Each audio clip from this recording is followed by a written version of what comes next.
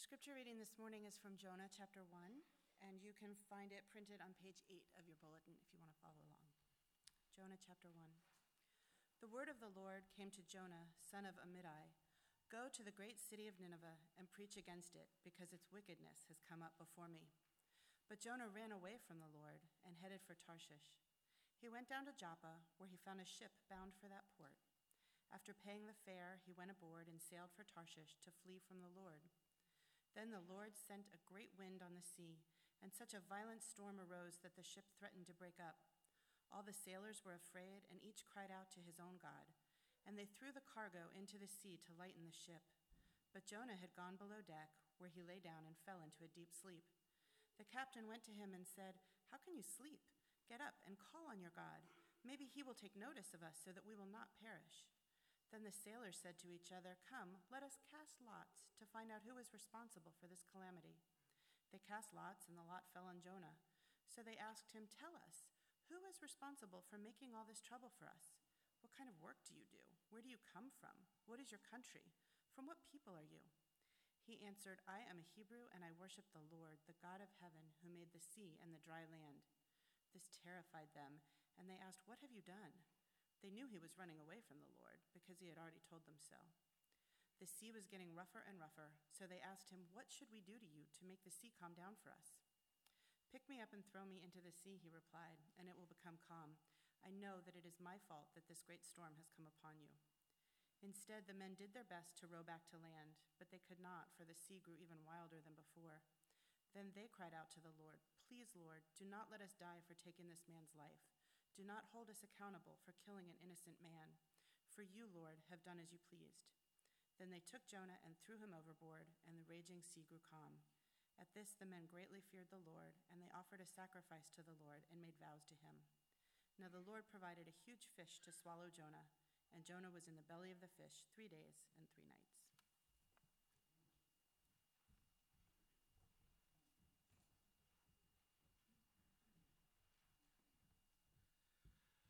When we knew that we would be leaving our last building, former Mount Rona Missionary Baptist Church, we didn't know what the pulpit situation might be like in our new space. Baby, we got an upgrade. Doing all right. Earlier, I mentioned that it's a privilege to be gathering in this church, and I want to also say it's a privilege and an honor for me to preach in this historic pulpit for the first time. We are today starting a new series in the book of Jonah from the Old Testament, a short series, just 3 weeks for the remainder of our weeks in November. It's probably one of the most recognizable stories in the Bible because of that big fish, but also maybe one of the least studied. And so it'll be a joy for us to go over this story and to mine the grace of God out of it together. So let's get to it, but first, let's open with a word of prayer. Let's pray. God, we come to you today surrounded by newness in a season of change. But here's one thing that never changes: your word. The grass withers, the flower fades, but the word of our God will stand forever. So anchor us in your word today and speak to us. Speak to us, God, by the power of your Spirit. Help me in my weakness. Glorify your Son, Jesus. It's in his name we pray. Amen. What was your favorite book as a child? One of mine, among many, was a book called The Diggingest Dog. It was about a sad dog who didn't know how to dig. What kind of dog is that? Until he suddenly figured out how to dig, but then he went overboard with that digging and wrecked the entire city, got into trouble, and found Jesus. No, he didn't find Jesus. But he had a change of heart. He fixed all the holes he dug. He lived happily ever after. Now, one slightly awkward part of that story, though, was that the dog's name was Duke. Now, some cynical members of my family, I won't say who, say that that's actually the real reason why I grew to love the book so much. But I actually think it's what they say because there aren't any other awesome kids' books about cats named Paula. But I won't tell you which family member accuses me of being vain. Another favorite book of mine is The Runaway Bunny. You might know it. It's a sweet story, and it starts like this. Once there was a little bunny who wanted to run away. So he said to his mother, "I am running away." "If you run away," said his mother, "I will run after you, for you are my little bunny." "If you run after me," said the little bunny, "I will become a fish in a trout stream, and I will swim away from you." "If you become a fish in a trout stream," said his mother, "I will become a fisherman, and I will fish for you." "If you become a fisherman," said the little bunny, "I will become a rock on the mountain high above you." "If you become a rock on the mountain high above me," said his mother, "I will become a mountain climber, and I will climb to where you are." And on they go. The little bunny doing everything that he can to come up with ways that he can run away from her. His mother reassuring him, on the other hand, that she will run after him and find him no matter what. A child's runaway heart and a parent's relentless pursuit.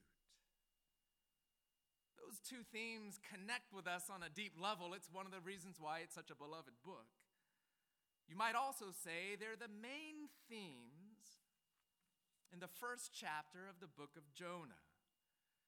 You see, this is a story about running away. It's also a story about God's relentless rescue of his runaways. Let's explore both of those themes in turn. First, running away. We actually don't know all that much about Jonah. What we do know is this from the book of 2 Kings, chapter 14, that he lived in the 8th century BC, around the same time as the prophets Amos and Hosea. He was from the village of Gath-Hepher in the northern region of Israel. We also know that Jonah was a prophet. That means just an authorized spokesman for God. It's actually his being a prophet that makes this such an unusual story, these opening verses, so strange. You noticed it. We're told in verse 1, "The word of the Lord came to Jonah, son of Amittai, go to the great city of Nineveh," that's the capital city of Assyria, "and preach against it because its wickedness has come up before me." God is calling him to go in sort of a loving intervention, to speak honestly with a whole people that are making shipwreck of their spiritual lives. God calling them in truth and in grace, calling them back to himself. He's sending his prophet to go. And how does Jonah respond? Verse 3, "But Jonah ran away from the Lord." Nineveh was to his east, but Jonah headed west in the exact opposite direction to Joppa in order to set sail for Tarshish across the big Mediterranean Sea. He found a ship, he paid the fare, verse 3 repeats, to flee from the Lord. You know, prophets aren't supposed to say no to God, let alone run away from God, but that's exactly what Jonah did, and that's exactly what we all do. Some of us, like Jonah, have been running away from God. As the old hymn confesses, "Prone to wander, Lord, I feel it, prone to leave the God, I love it. I feel it, don't you? That wandering, that running. Maybe you're mad at God.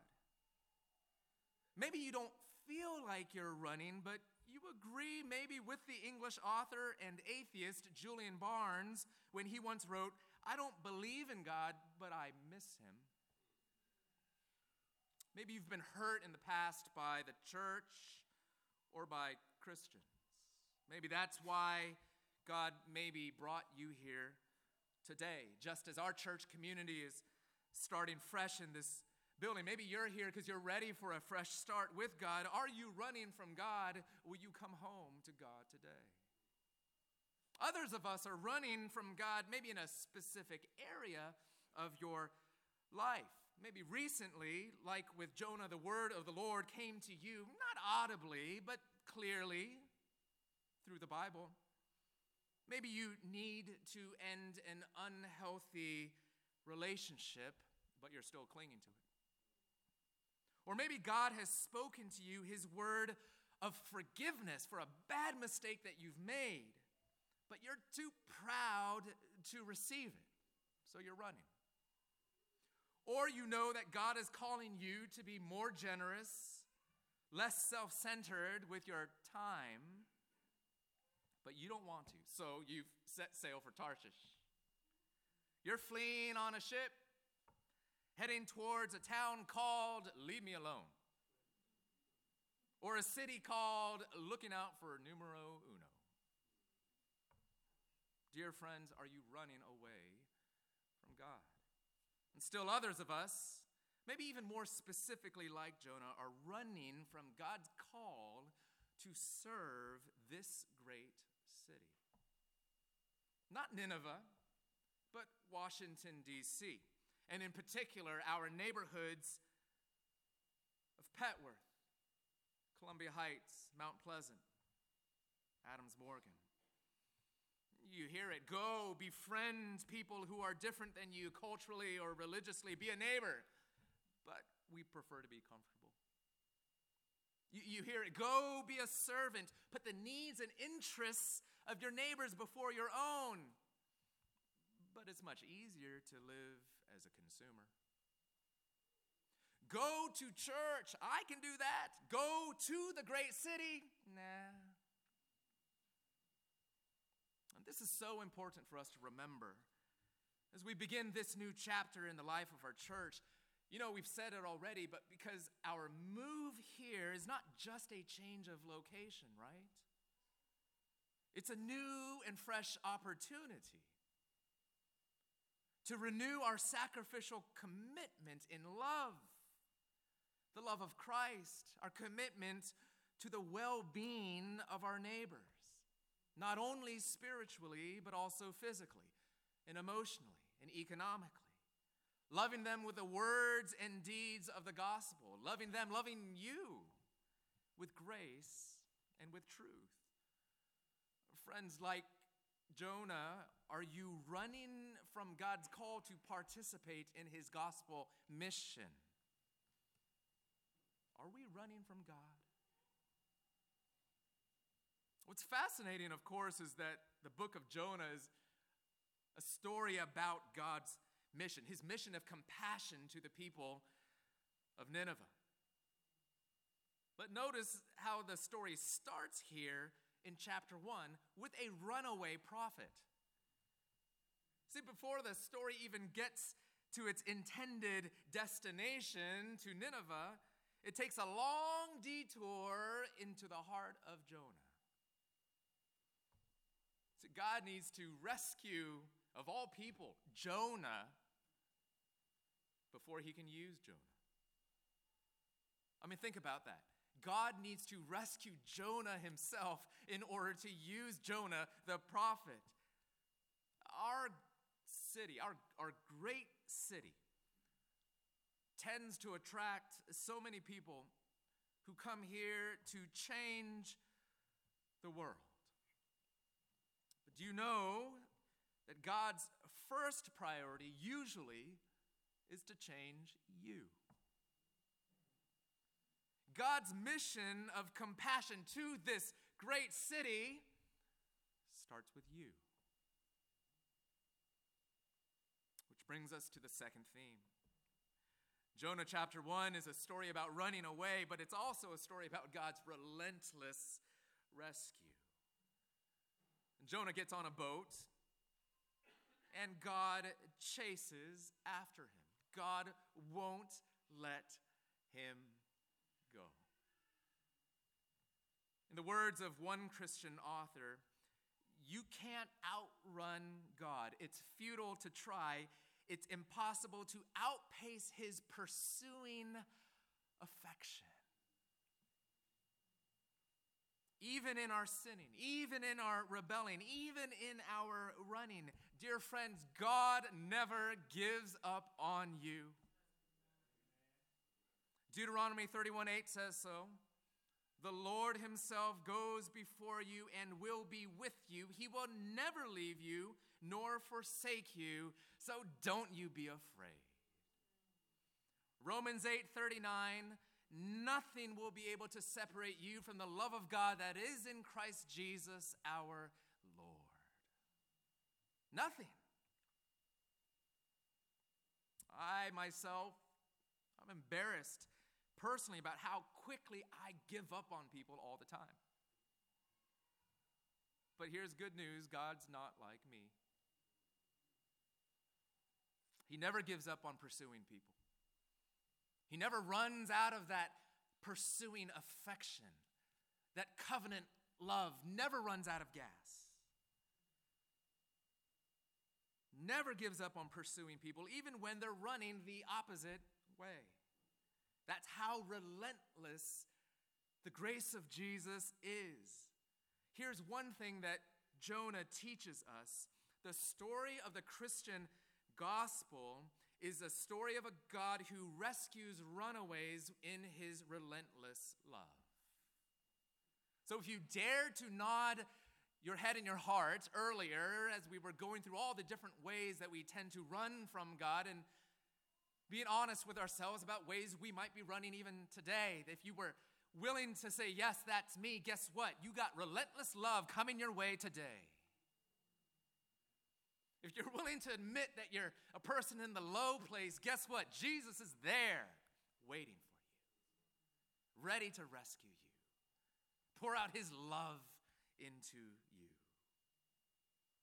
As my kids' story Bible puts it, you can run away from God, but he will always come and find you. But this is important too. How? How does God then come and find you, his runaway children? I mean, do you notice how God chased after Jonah? How? Through a storm. Verse 4 tells us, then the Lord sent a great wind on the sea. The Lord sent a great wind on the sea, and such a violent storm arose that the ship threatened to break up. I mean, we don't normally think this way, not unless God tells us to through the Bible. But do you know that God loves you so much that sometimes he sends storms into your life to bring you home? Let me say that one more time. God loves you so much that sometimes he sends even storms into your life to bring you home. Is there a storm in your life today? The winds are blowing. The waves are crashing. Maybe the relationships are breaking apart. Maybe your vision is cloudy like the windshield in heavy rains. The hurricane warnings of your heart are flashing. Dear friends, is it possible that that storm is part of God's pursuit of your runaway heart? And we hear that, and especially when it hurts, understandably, we almost want to get mad, right? Come on. Okay, I'm running, but why can't God then send in a Rolls-Royce helicopter to come and rescue Jonah, me, right? Something a little bit easier. And you know why? You know why? He would if he could, he would, but he loves you too much to You know why he does it this way? Because most of us don't even know that we're running. Or we do, and we don't care that we are. See, did you notice this scene in verses 5 and 6? I love it. This storm is bad. The ship is busting up. Everybody is freaking out. Everyone, that is, except for Jonah. What's he doing? He's below deck, sleeping. It's this really vivid portrait of a false sense of peace. This picture of a counterfeit clear conscience. He's the reason for the storm, and he's snoring. Listen, just because you are at peace doesn't mean you ought to be. Just because you're not at all troubled doesn't mean that you're not in trouble. So sometimes God needs to wake us up. Sometimes the only way he gets our attention is through storms. And if your heart is as stubborn as mine is, and if you're as masterful at self-deception and denial as I am, then you know exactly why God needs to work this way, sometimes in his love. Again, that painful or disappointing hardship in your life, that one that you're trying to get rid of. The one that maybe you're even mad at God for sending into your life, do you know that that might be a tangible sign of God's love for you, his commitment to bring you home and then to never let you go? Will you dare to believe it? Jonah encounters the storm, of course, and the sea is getting rougher and rougher, verse 11 tells us. The sailors are terrified soon. They're going to die. They are going to die. They know that Jonah's responsible for the storm. He tells them so to throw him into the sea, and then the storm will stop. And at first they refuse. I don't want any moral responsibility for craziness like that. But left with no other hope and no other option, verse 15, they took Jonah and threw him overboard, and the raging sea grew calm. And that was good news for the sailors, of course, but not for Jonah. Now he's sinking in the middle of the Mediterranean Sea, and he's sure to drown. It's a death that perhaps we might say Jonah deserves, that all runaway sinners like us deserve justly, sinking when suddenly God scoops Jonah up and rescues Jonah from his watery grave. God provides a lifeboat in the form of a big fish, swallows him whole. We're told in verse 17, now the Lord provided a huge fish. The Lord provided. This is a gift. This is grace. This is salvation. The Lord provided a huge fish to swallow Jonah, and Jonah was in the belly of the fish 3 days and 3 nights. God saved Jonah's life. But what about that Rolls-Royce helicopter again? No. Once again, rescue isn't always comfortable. Are you beginning to believe that? God might save your life, but not your pride. His relentless love is available to you, but it isn't always easy on you. But neither is life-saving surgery, is it? After all, what Jonah most needed wasn't just physical transport. What he needed was a rescue from his own fleeing heart. God uses storms and fish bellies to rescue us. But that's not even the end of the story, because Jonah's rescue points to an even greater rescue, the greatest rescue of all, the one we most deeply need.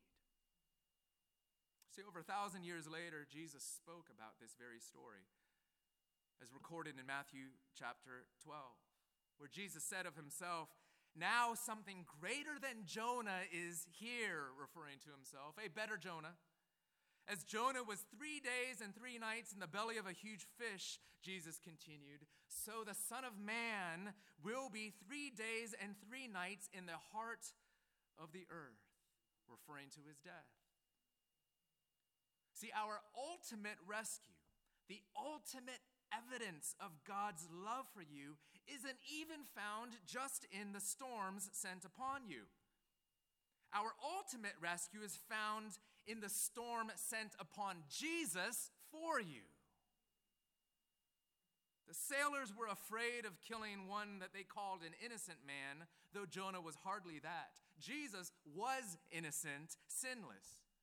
And yet he was thrown overboard, so to speak, for our sins. Jesus was plunged into the waves of God's wrath. On the cross, he sunk into a raging sea of suffering for our sins and selfishness. And for 3 days, Jesus remained in the darkness of death, not in the belly of a fish, but in the bowels of a tomb. And the raging sea of God's just judgment finally grew calm, because God's rescue mission for sinners on the cross was fully accomplished. Dear friends, the ultimate way that we're rescued from our running from God is through the greater Jonah, Jesus. He is how he brings us home. You'll have to come back next week to find out what happens next in Jonah's story. How will Jonah respond to God's stormy, fishy rescue? How will you respond, even today? I'm not going to spoil it in this moment, but I'll tell you this much about Jonah's response. He was driven by desperation.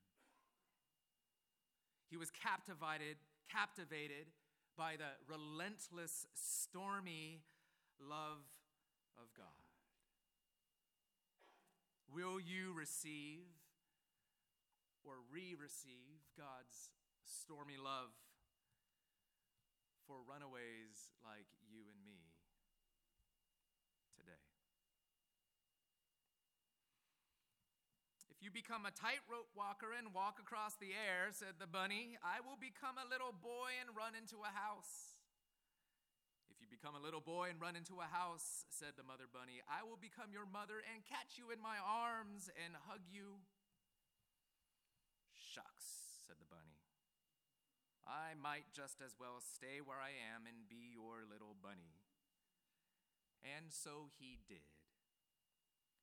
Have a carrot, said the mother bunny. That's how the runaway bunny ends.